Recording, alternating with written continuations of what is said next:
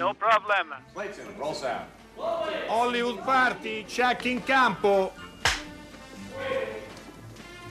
Action. Hollywood Party è la più grande trasmissione della radio dai tempi di Marconi. Buonasera a tutti, nuova puntata di Hollywood Party, qui il campo base di Via Asiago, io sono Enrico Magrelli, andiamo subito a Bologna, stiamo seguendo minuto per minuto quello che accade, le personalità, i personaggi, le intelligenze che passano al cinema ritrovato, lì ha il piacere di incontrarle, proprio incontri non ravvicinati del terzo tipo ma del secondo, del primo, Steve della casa. Ciao Steve.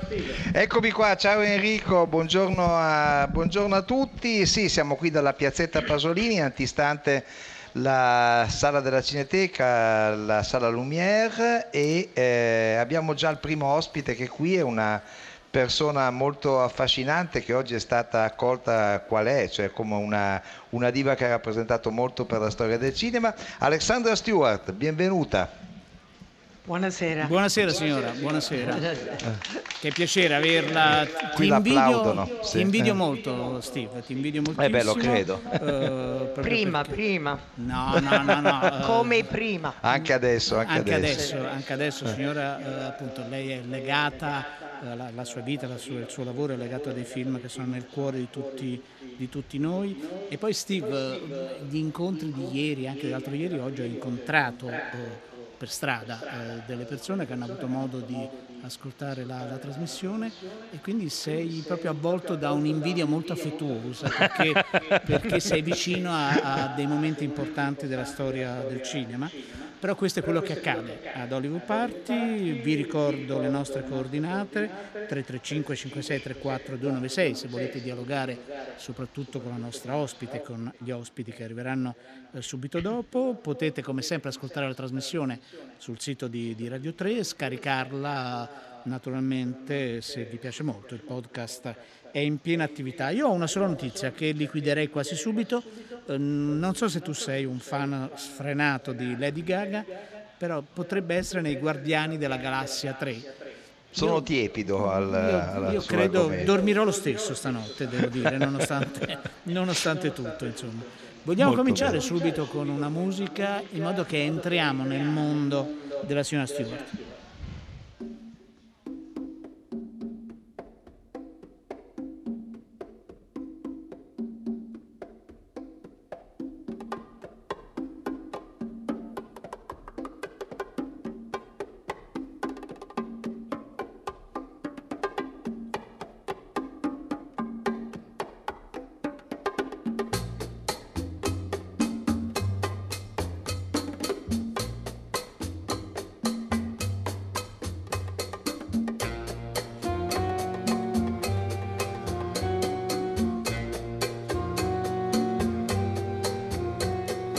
Écoute ma voix, écoute ma prière, écoute mon cœur qui bat, laisse-toi faire. Je t'en prie, ne sois pas farouche, quand me vient l'eau à la bouche. Je te veux confiante, je te sens captive, je te veux docile, je te sens craintive.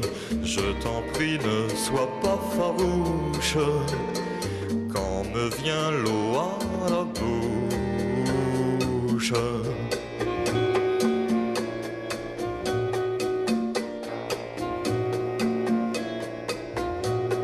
Laisse-toi au gré du courant, porté dans le lit du torrent, et dans le mien, si tu veux bien. Quittons la rive, partons à la dérive. Je te prendrai doucement et sans contrainte. De quoi tu peur, allons, n'aie nulle crainte. Je t'en prie, ne sois pas farouche, quand me vient l'eau à la bouche. Cette nuit près de moi, tu viendras t'étendre. Oui, je serai calme, je saurai t'attendre. Et pour que tu ne t'effarouches, vois, je ne prends que ta bouche. Allora, questo brano l'ha proprio scelto la signora Stewart, quindi vorremmo, credo si chiami Lo alla Bush o qualcosa del genere, signora. Esattamente. Sì, Lo alla Bush. Proprio come il titolo del film che ha appena presentato qui a Bologna per il Cinema Ritrovato. Ci dice qualcosa di questa canzone, signora Stewart? Sì, l'adoro, da sempre. Anche noi, c'era anche gente che ballava qui davanti a Beh, noi. che bello, che bello. Come per la prima volta. No, e qualche volta non si ascolta più questo perché era quasi la prima canzone di Serge Gainsbourg e soprattutto per il cinema, credo, mi hanno detto. E vede che lui, anch'io nel film, io ascolto la voce giovane di Serge Gainsbourg che dopo è diventato un po' come il mio. Lui con il fumo, io non so perché, la vita. Ma sono molto contento che il signor Farinelli ha scelto questo film per mostrarlo perché non è così visibile come tutti i film che si vedono qui anni dopo. È un film di Jacques Doniol-Valcroze che in italiano si chiamava Le Gattine, uscì con quel titolo. Jacques Doniol-Valcroze era uno dei tanti redattori dei Cahiers du Cinéma che poi era passato a sua volta a fare la regia, aveva fatto anche un film che si chiamava L'uomo dal cervello trapiantato, che ebbe anche un certo successo. Lei ha conosciuto anche Serge Gainsbourg nell'occasione di questo film o no? Sì. Che tipo era? È quasi una leggenda Serge Gainsbourg nella storia sia del cinema sia della musica, no? Perché è uno che ha una personalità forte. Sì, e con Catherine Deneuve, Jane Birkin, sua moglie, e Brigitte Bardot, tutte queste canzoni formidabili per queste belle talentuosi donne, ma io ero prima di tutte queste tre. E mi ricordo abbiamo ballato un po' come nel film a un boîte de nuit in Parigi e io deve essere un tipo la bionda, così un po' suo genere, credo, dopo non ho più pensato, però ecco, no, niente di più, e anche ho vissuto anni Rue de Verneuil, accanto dalla sua casa, dove veniva tutti per fare le scrivere sulla sua casa, e sempre ascoltato tutto da lui perché è un uomo molto talentuoso. Alexandra Stewart, Enrico Magrelli ha fatto film un po' in tutto il mondo, dappertutto, credo sappia 4, 5, 6 lingue. Quante lingue conosce Alexandra? Non tanto. Insomma. Italiano terribile perché non direi. No. Perché quando arrivo deve passare almeno 10 giorni interi per recuperare un po' di italiano che ho imparato facendo qualche film con un Cotognazzi o con le uno le altre, Nino Manfredi, la Mariangela Melato, eccetera eccetera. Anche Beppe Grillo. E Beppe Grillo. Che tipo era Beppe Grillo sul set? Adesso non più pensare, non voglio più. Ma comunque dico a quelli che sanno chi è in Francia, sì, ho fatto la belle-mère di Beppe Grillo. Dico, sì, veramente? Sì. ma sì, gentile. Il film era Cerca di Gesù, no? Sì, era quello. Molto gentile, soprattutto Luigi, signor Comincini, gran talento. Signora, le volevo chiedere, scusami Steve, lei lascia il Canada, arriva in Europa, però da quello che abbiamo letto, da quello che abbiamo cercato in questi giorni, lei è più concentrata sulla musica e la danza, se le informazioni che abbiamo trovato sono corrette. È veramente così? Lei voleva fare la ballerina o la musicista? Sì, come tutti i ragazzini vogliono fare la ballerina. E andava con la mamma a vedere molto balletto classico, allora sempre si dice questo. Voleva fare la corrida, la recogniadora, voleva essere pittore con molto successo, voleva che cos'altro? Sì, pittore, architetto. Quasi tutto. Astronauta, anche astronauta andava di moda all'epoca, no? Che uno volesse fare. No, ha fatto studi di storia d'arte al Louvre, eccetera. Voilà, al principio. Steve, che dici? Vogliamo sentire la prima clip? Che Certo, la signora perché Stewart? è uno dei film che ha girato in Italia e credo che lo riconoscerà subito. Ma poi indietro, se gli togliete l'aria è finito. Ha ripreso.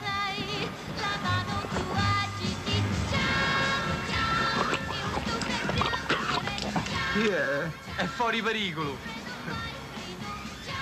Ma che è successo? Niente, questa volta ti è andata bene. Frida! Dove sta mia moglie? C'è qualcuno che conosce la moglie di sto signore? È una bionda, tedesca. Dove sta? Nonni, ma che è successo? Niente, non è successo niente. Frida! Che spavento mi hai fatto prendere. Ma come? Notavi proprio davanti a me. Sì. A 10 metri. Non hai sentito che gridavo aiuto? No, non ho sentito. Ma com'è possibile, Frida? Avevo i tappi nelle orecchie. Che? Ah, i tappi. Ma ho strillato. Ma hai pure guardato. Io credevo che tu mi salutavi. Sì, buonasera. Salutavo. Aiuto! Salutavo, aiuto! Ma lì acqua è alto solo 2 metri. E io sono 1,70. Questo è dall'episodio Il vittimista, da film Sì, Thrilling, no? Thrilling. Sì. Cioè, ma a quest'epoca parlavo molto bene l'italiano, adesso ho perso tutto. Non mi sembra. No, Sembra si la sente Frida doppiato così, dice sì.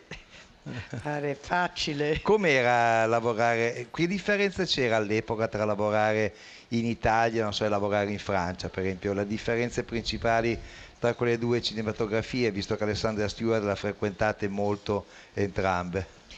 Si mangiava meglio in Francia, soprattutto con Claude Chabrol, per esempio. Questa è una lui mangiava... Che qui dei cestini, mi ricordo, con Pupi Avati che faceva molto mangiare, ma la bolognese, che era una sorpresa terribile dove tourné a Ferrara, con l'accento così, a Ferrara, e c'è questo cestino a mezzogiorno che era proprio... Sono ricordato di questo fino adesso perché era così orribile. Ecco la differenza. Sino lavorare quando è possibile con gente di gran talento, come il primo film cortometraggio di Ettore Scola, che faceva prima sceneggiature, e soprattutto però anche Nino Manfredi con il suo accento romanaccio,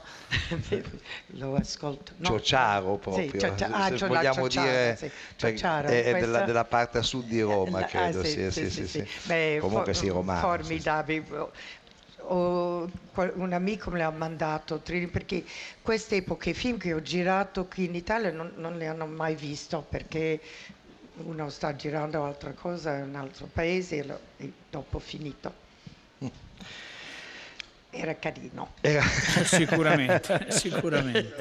Steve, vogliamo sentire? Abbiamo il trailer di un altro film italiano. Un trailer in cui sentiamo anche un nome che ci fa piacere che venga ricordato proprio dalla voce fuori campo tipica del trailer. La sua prima donna fu Elga, la ladra sensuale.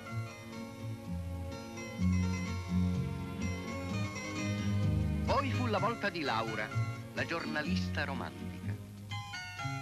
E infine, a perfezionare la sua educazione sentimentale, arrivò Jane, la donna di classe. Da una famosa striptease imparò l'arte di spogliarsi e la imparò così bene da far rimanere di stucco. Qualche volta capitava anche a lui di meravigliarsi, ma per cose ben più piccanti.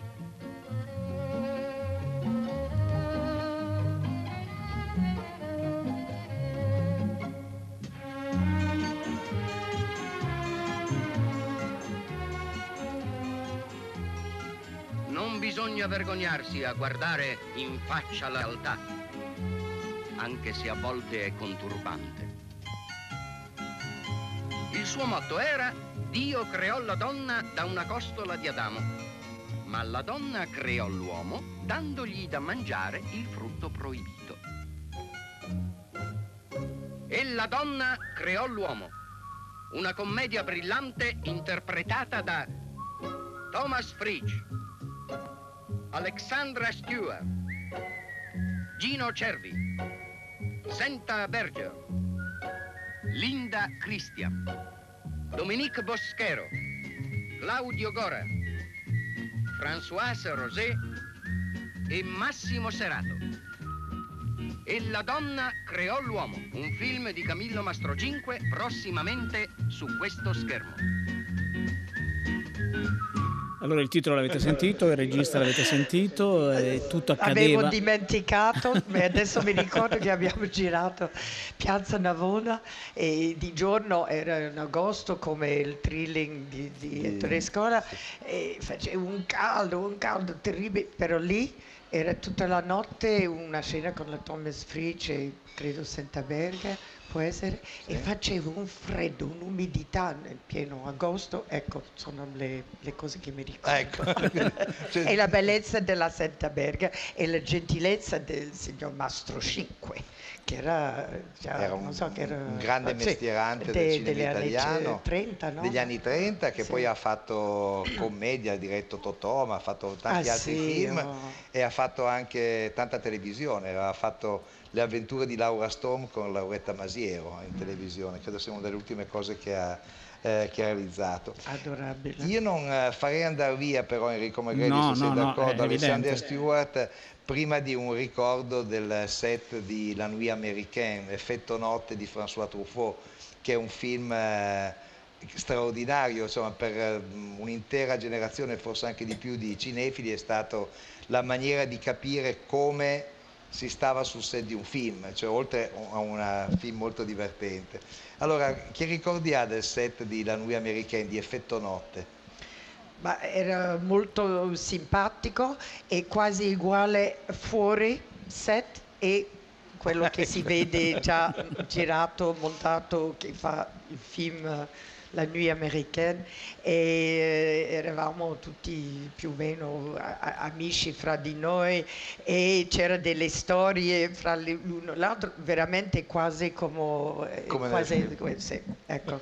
Quando è fuori il tournage deve essere sempre, per avere l'effetto notte, certo, deve essere girato fuori dalla città dove vive, come tipo vacanze, quel genere, così le gente dimenticano i mariti, i bambini, tutto così. Ma per il cinema veramente, per la gente che non hanno visto girare i film, è veramente più o meno così. Ed è anche un film che credo dia un'impressione diversa dalla verità, cioè dà l'impressione di un film che in parte è stato anche improvvisato, invece credo che no, che la sceneggiatura fosse proprio quella, che Truffaut volesse che tutto questo avvenisse con grande precisione, anche se poi l'immagine di freschezza che hanno non era inventato sul momento, era scritto, però molte volte rubava le cose che Nudision, che ha sentito dire, per esempio, a me, io ho detto, ma questo sono io che ho detto questo, dice, ma adesso dillo. Per questo è uno dei pochi film dove io mi trovo abbastanza giusta, perché sono le cose, perché mi ha presa, sono brutta, sono stupida, non capisco perché mi ha preso come attrice per questo film,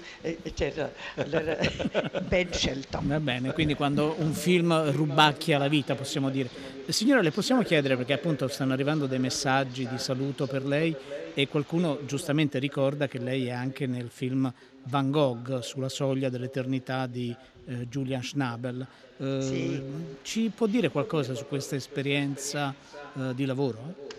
Sì, ero molto contento di avere un piccolo ruolo di un giorno, però leggendo il script mi sono detto, lo faccio con grande piacere per lavorare con William Dafoe, che è uno dei miei attori più bravi preferito, e Julian Schnabel, che trovo che ha molto talento, e attaccare una volta di più alla vita di Van Gogh non è una cosa facile.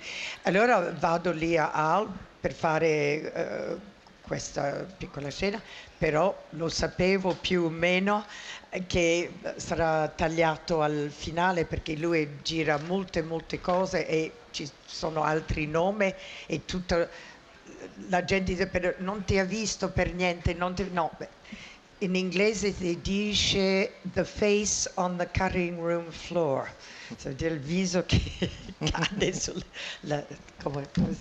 pavimento. Sì. Ma lui non come Otto Preminger, però ha un genere così con molta forza e gridava e diceva rifacciamolo in inglese, in italiano, in spagnolo. Questa scena non con grande interesse perché era e io sempre e dopo lui si è scusato. Scusate, io dico no, mi piace che un regista vuole, perché anch'io voglio fare sempre meglio di un'altra maniera e la plupart du temps la maggior parte del tempo non abbiamo il tempo per questo, fa la cosa il più veloce possibile e continua altra cosa e lui è passato un giorno intero a rifacendo questa scena e così e a me mi ha fatto molto piacere lavorare così. Lui pensava che è stato molto duro con me, ma io no, l'ho ringraziato di aver passato questo tempo per avere un performance forse un po' meglio. In pochi minuti abbiamo parlato di Truffaut, di Otto Preminger e di Julian Schnabel, insomma già solo questo ci dimostra che la carriera di Alexandra Stewart è stata veramente una carriera infatti lo notevole. diciamo per i 3 ascoltatori che non lo sapessero, Steve, Otto Preminger, Exodus, il film nel quale la signora era nel cast, insomma. Bene, Alexandra Stewart, è stato un piacere averla qui con voi, la ringraziamo e la salutiamo proprio con la musica della Nuit Américaine. E di essere sul sguardo di nostro divino Marcello Mastroianni, perché qui in piazza c'è Piazza Pasolini la foto di Marcello e Cineteca Mastroianni di Bologna. Grazie, bravi. Stewart.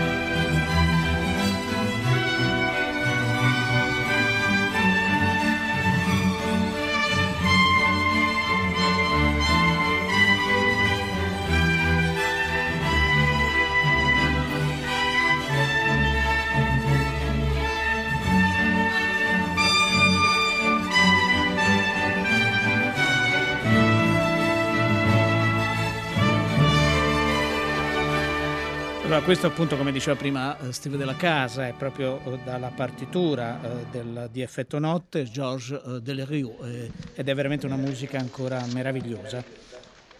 Ecco, infatti è tutto molto meraviglioso quello che avviene qui al Cinema Ritrovato a Bologna, come diceva prima Alexandra Stewart che ci ha lasciato in questo momento per andare in albergo, c'è la foto di Marcello Mastroianni che campeggia qui sulla piazza e intanto ci hanno raggiunto Marianne Querqui, benvenuta, bienvenue.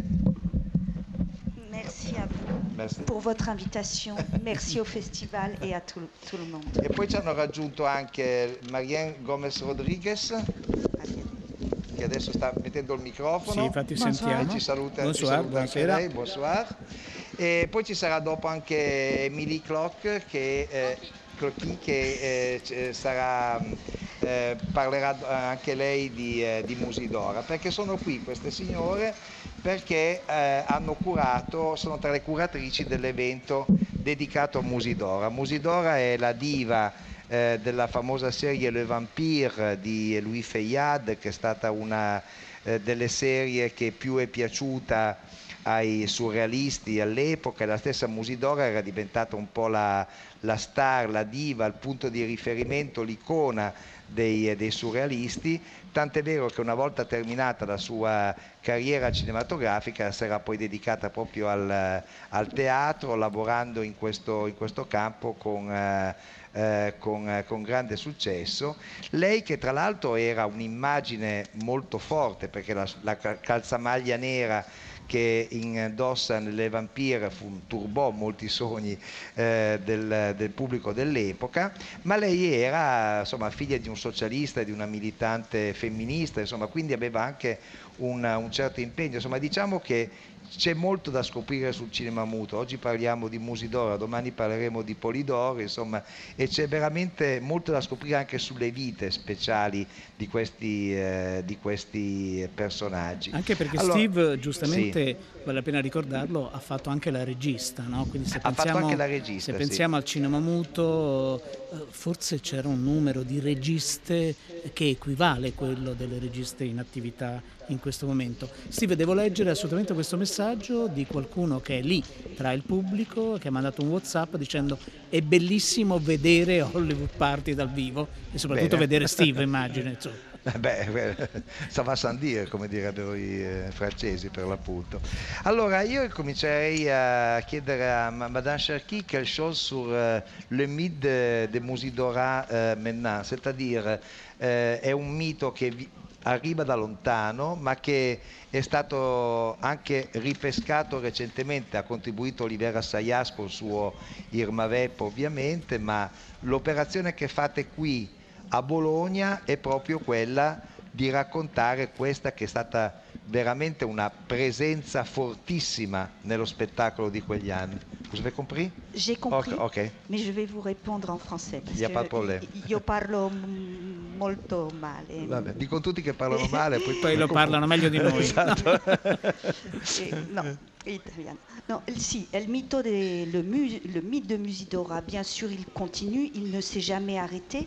Aujourd'hui, il est en train non seulement de continuer, mais il grandit en ce moment, et je crois que dans des temps où nous en avons vraiment besoin de cette image de femme qui montre qui dévoile son corps tout en se protégeant dans ce maillot noir, et son mythe grandit de plus en plus. Vous avez cité Olivier Assayas, qui a fait le merveilleux film Irma Vep. Évidemment, avant lui, il y avait eu déjà le Judex de Franju, et puis on a par exemple un très bel hommage par Almodovar dans La Piel che abito. Mais moi qui me passionne depuis que je suis petite pour Musidora, parce que ma mère qui est présente ici au festival et qui a été en partie élevée par Musidora m'en a parlé dès mon enfance. Alors j'ai toujours recherché sur elle, mais avant je parlais un peu comme si je parlais dans le désert quand je disais: mais vous connaissez Musidora, etc. On me disait: ah oui, Isadora, et je disais non, Musidora. et aujourd'hui, ça y est, on se promène là avec la tête de Musidora court dans les rues, c'est incroyable. Depuis, à vrai dire, oui, le film d'Assayas, aussi le très très beau documentaire de Patrick Casals qu'il faut voir, Musidora, la 10e muse. Lui, il ne s'est jamais arrêté de se passionner pour Musidora. Il avait déjà fait un livre il y a 40 ans, et voilà. Allora, provo a tradurre. Il mito di Musidora è un mito che ovviamente continua, che non è mai finito, anzi si può ingrandire, si può considerare che sia addirittura in crescita adesso, forse perché tutti noi abbiamo bisogno di questa donna così forte, che si cela appunto dietro una calzamaglia, ma che ha una forte personalità. Ovviamente sì, è stata recentemente rinverdita dal bel film di Assayas che si chiama Irma Vep, ma prima ancora c'era stato Georges Franju che aveva fatto Judex, ispirandosi proprio agli eroi del serial del cinema muto. L'ha omaggiata anche Almodovar. La nostra ospite ha un particolare legame perché la sua madre, che è presente qui al festival, ha conosciuto, insomma, ha vissuto un po' anche con Musidora, e quindi le fa particolarmente piacere essere qui a Bologna, dove in questo momento, è vero, c'è un'immagine di Musidora ogni 20 metri, e pensare che viene così ricordata con tanta forza, mentre qualche tempo fa magari qualcuno la confondeva con Isadora o qualcosa del genere, insomma. E quindi, insomma, è un mito che anche con i documentari e con i libri, insomma, continua a esserci, ed è molto, molto forte. Visto che abbiamo citato Irma Vep, se ascoltassimo un brano ascoltiamo proprio quello che volevo proporti, Steve. Ascoltiamo proprio una scena dal film di Assayas. Yeah. Well, I can't believe this. No, I really can't. What am I supposed to do? Wait here for another week? Well, I'm lucky I called. I was going to the airport to pick you up. I understand business appointments. You think I can't? I can't understand anything. What? But, look, I'm trying not to lose my temper, okay? But then, don't tell me you'll meet me in Paris. Don't send me this ticket, for God's sake. I don't care if it's a good hotel. I don't know a single soul, and I've seen every fucking movie in town, and that includes Steven Seagal movie. I'll never forgive you for this. Questo era Irma Vep, appunto, di Olivier Assayas. Stiamo parlando di Musidora, questa attrice, regista, musa e molto altro.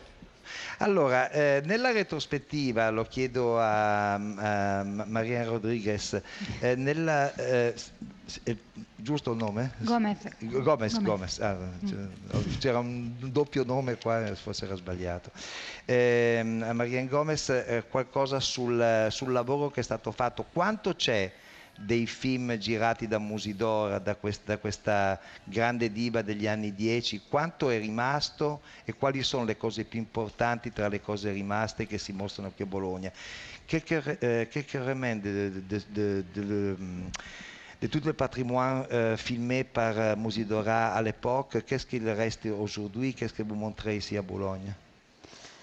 Alors, on montre la plupart des films qui existent aujourd'hui. Je pense qu'il y a que les 3 premiers qu'on ne a pas trouvé la fleur. Oui. Ouais, il y a Emilie Coquie qui va... peut parler de ça, ok. Oui. Alors, se vous voulez parler, c'est Emilie Coquie qui va... abbiamo posto a lei il problema. Qu'est-ce qui reste du patrimoine cinématographique de Musidora? De Musidora, il manque beaucoup de choses en fait, parce que Musidora est une personnalité boulimique de travail. Elle participe en tant que figurante et petit rôle très tôt.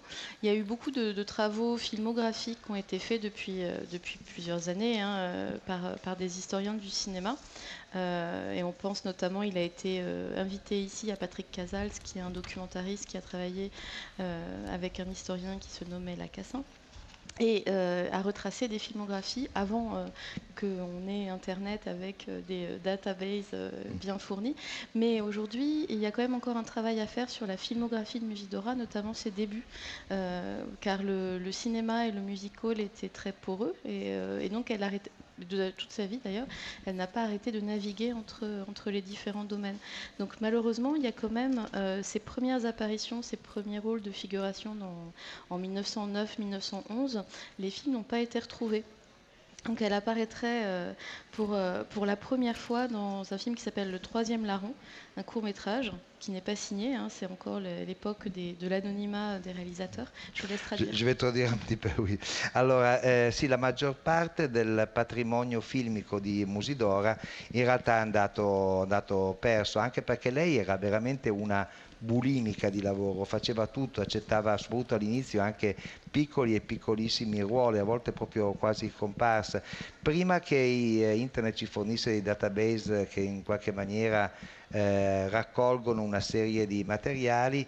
Due storici, Patrick Hazard, che ha fatto anche un libro, un documentario che si chiama Francine Lacassin, hanno lavorato sulla filmografia di Musidora, soprattutto agli inizi. Lei aveva, diciamo, fa parte di quella categoria di personaggi che lavoravano tra il cinema e il music hall, e questo avveniva molto all'inizio.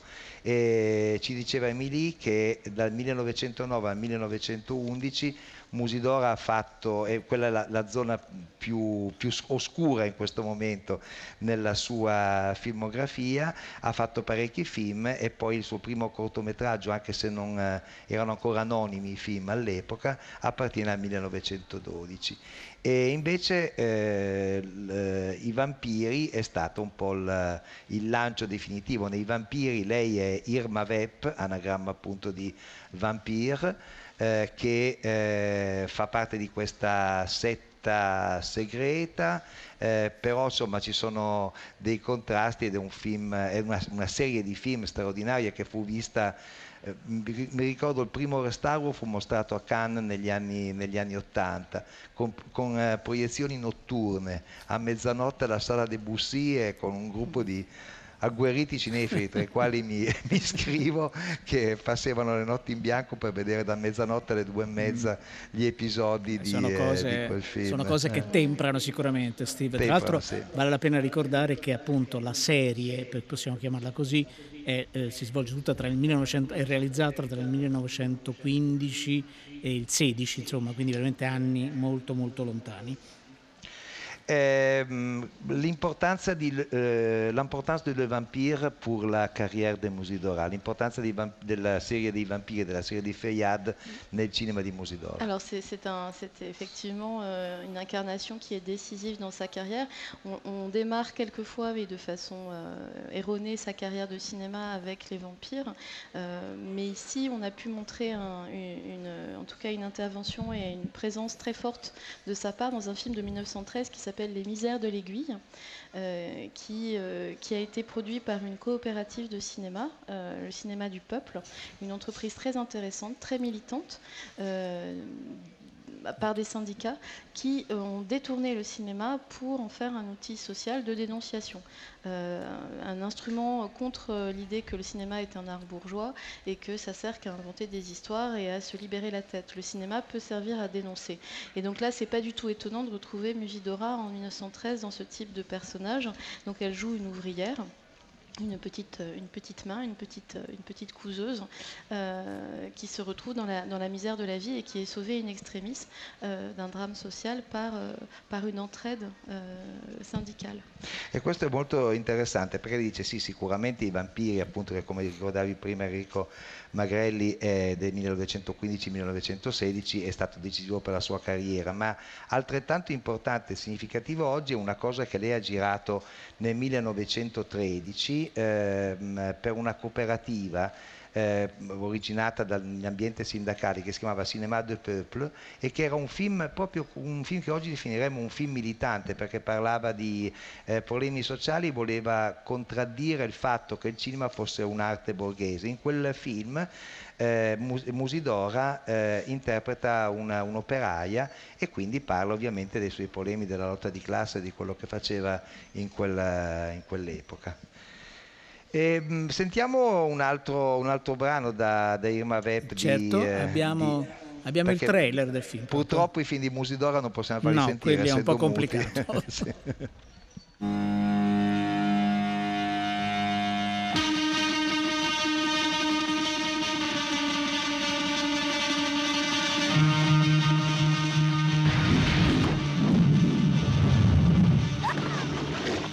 This is why you can be on my web, because you have the grace. I tell them I can do the film if you do the part.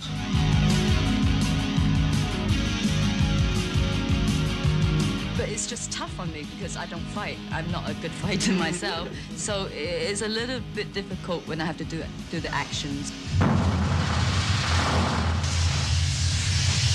I think we have to take it for a completely different point of view. Tu crois qu'elle aime les filles? J'ai un peu essayé de la brancher. Alors?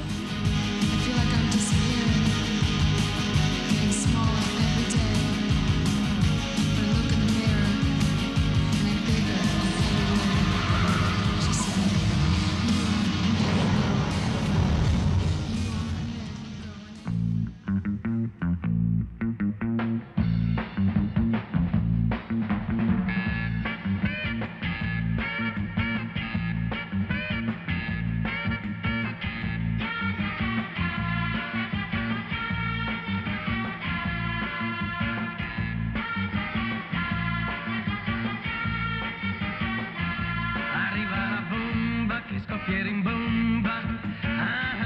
Si tratta di me, dai reggiti forte che spacco le porte.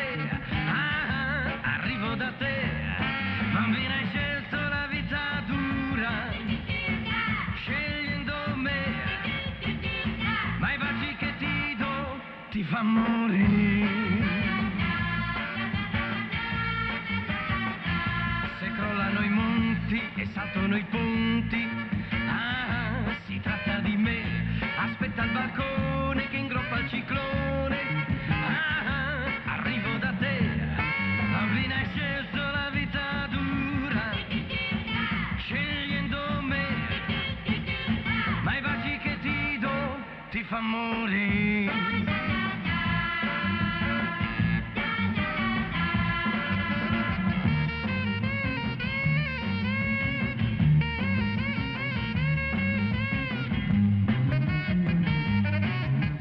Allora siamo passati dal trailer di Irma Vep a questo Dorelli dannata. Steve. Perché era Dorelli che cantava Arriva Dorellic, e in quel caso Dorelli, che era un uomo, aveva però la calzamaglia proprio come Musidora, perché era una parodia di Diabolic in cui lui era Dorellic e Vacant o Chi per essa era Margaret Lee. Quindi è un film di Steno, però non Sì, era no, un filmetto. Grande rispetto e grande simpatia. Io poi lo vedevo anche quando faceva il personaggio in televisione, quindi sono fedelissimo. No, tra l'altro appunto la nostra ospite diceva di questa iperattività, no, di Musidora. Sì. Tra le altre cose ha fatto anche la produttrice, io stavo guardando qui, ha prodotto almeno 4 film. Quindi e ha lavorato anche in Spagna. E ha lavorato anche in Spagna. Forse Marianne Gomez ci può raccontare il periodo spagnolo di Musidora, la période espagnole, oui. D'accord. Oui, bah, en fait, ce qu'on a vu un peu avec le film qu'on a projeté ici ce jour, c'est qu'elle a une passion pour l'Espagne, elle aime beaucoup, on dit même elle a des origines espagnoles, c'est un pays qu'elle a toujours admiré, c'était tout ce qui est sa production artistique depuis longue date. Et du coup, à un moment donné, elle rencontre l'Espagne et elle décide que c'est là où elle veut faire son prochain film. Et c'est à ce moment-là qu'elle découvre ce pays, qu'elle tombe en quelque sorte amoureuse de l'Espagne. Et surtout, elle rencontre un torero, de qui elle tombe aussi amoureuse. Et voilà, c'est à partir de maintenant qu'elle va vouloir tout réaliser là-bas. Elle va vouloir faire que des films en Espagne qui parlent sur des questions un peu d'espagnol ou de la culture espagnole, et où les protagonistes vont être Musidora et cet Antonio Cañero, ce torero, pour pouvoir toujours passer du temps avec lui et voilà. Beh, questa è una storia veramente straordinaria che conferma come le storie dei divi di quell'epoca siano veramente straordinarie. Insomma, a un certo punto, quando già era diventata famosa, Musidora incomincia ad a interessarsi alla Spagna, sia perché era di origine spagnola, sia perché questo paese le piace sempre di più. A un certo punto decide di fare un film là e subito dopo vuole fare film soltanto in Spagna, perché si è innamorata del paese ma anche di un torero. Poter girare dei film in Spagna per lei significa a questo punto stare anche vicino all'uomo che ama. Io vorrei tornare un attimo ancora con Emilie a parlare di qualcosa del patrimonio di Musidora, del patrimoine, quelques informations en plus. Oui. 2 informations. Il y a 2 ans, quand on avait fait une rétrospective Colette, on avait réouvert un peu les recherches autour des films de Musidora et on avait trouvé un fragment de Vincenta, qui est un film de 1919. Donc on n'en a jamais fini vraiment à retrouver les films. Et ce que je voulais dire aussi, c'est que cette rétrospective nous a permis, en toute liberté, c'est-à-dire qu'il y a quand même des archives qui existent autour de Musidora qui nous permettent de repenser des dispositifs de séance. Et l'opération qui a eu lieu hier de la Tierra de los Toros, qui est une séance perturbée, une séance avec des interruptions programmées et voulues par Musidora, c'était un spectacle un peu expanded, elle performait en fait. On a décidé donc avec un collectif, on est 5, de réfléchir un peu à réinventer, à reconvoquer un petit peu son esprit et à expliquer avec des documents d'archives, à faire comprendre un petit peu sa volonté et son désir de faire d'improviser et de faire du nouveau cinéma. Allora, questa retrospettiva ha reso possibile per esempio ritrovare un brano di un film del 1919 che si chiama Vincent, ma soprattutto ha dato a loro, a questo gruppo di studiose che sono 5, di riproporre i film di Musidora proprio come lei l'aveva pensato. Per esempio ieri è stato presentato questo film sulla tauromachia che aveva delle interruzioni programmate, cioè a un certo punto veniva interrotta la proiezione proprio perché così aveva pensato di fare Musidora, che come dicevamo era molto attenta al cinema ma anche al teatro, dal quale comunque proveniva, dal music hall eccetera, e che al termine della sua carriera ha ripreso a occuparsi di teatro. Insomma è un'idea di multimedialità, insomma, che sembra anche più avanzata di tante idee contemporanee. Quello è vero, Steve, quando si dice non si fa fatica a inventare qualcosa di nuovo, l'esperienza di Musidora è esemplare. Tra l'altro un ascoltatore o un'ascoltatrice che è a Bologna ci scrive La Tierra de los Toros, spero. Sì, era quello. C'è un film meraviglioso in cui Musidora mette in scena l'immaginario femminile con il suo grande amore appunto Antonio Cagnero, mentre Emilio ha molto apprezzato l'inversione a U in autostrada da Musidora a Dorelic, la definisce notevole, e mentre Orazio scrive, e questo è il momento di autocelebrazione di Hollywood Party, però lo facciamo, queste da Bologna sono le vostre migliori trasmissioni degli ultimi tempi. Orazio, quando c'è materiale qui applaudono anche. Vogliamo bene a tutte le persone che applaudono. Diciamo che giochiamo in casa, sì, anche a Bologna, è vero. Enrico Magrelli. Allora, i titoli di coda, le nostre curatrici, Francesca Levi è qui a Roma, Madre Agnisci è lì con te, Marco Cristilli ci ha mandato in onda qui da Roma, l'Arcadia Riccardo Amorese, Alessandro Boschi, Erika Favaro. Lì c'era tanta bella gente. Alexandra Stewart, Marianne Gomez, Emilie Querqui, qui i nomi sono descritti tutti male, Marie-Claude Cherqui, li ho detti, e ovviamente il fantasma di Musidora e della sua calzamaglia aleggiato su tutta questa trasmissione dove c'era Steve della casa che però non aveva la calzamaglia. Enrico Magrelli stasera la mette. La metti tu? Sì, la metto io, dai, almeno uno dei due deve. Domani parliamo di un altro divo del muto, di Polidoro, non perdetela, sorpresa anche lì. A domani.